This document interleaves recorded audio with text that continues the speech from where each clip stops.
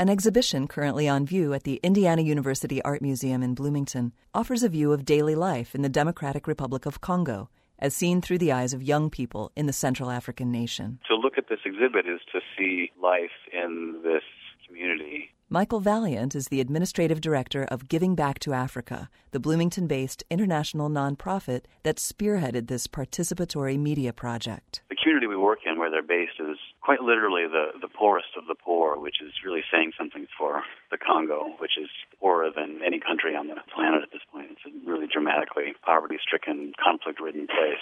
On the UN Human Development Index, they're 167 out of 168. Giving Back to Africa is dedicated to making a long-term investment in educating young people in the Central African country, formerly known as Zaire. Giving cameras to children at a Congolese orphanage and school was one of the organization's youth empowerment initiatives. Really what we're about is giving these kids opportunities through education to improve their lives, and we hope be sources of positive change. From the 500 pictures taken by the students and their teachers, the organizers selected images that include a boy dribbling a soccer ball, a girl jumping rope, and elders relaxing in chairs under a tree. One of the goals of this project was to show that in the midst of all of this need and poverty is really incredible sources of happiness and play and excitement and possibilities.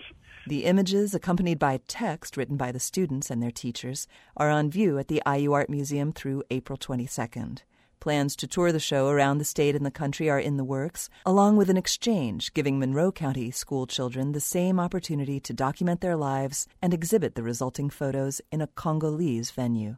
For WFIU Arts, I'm Yael Cassander.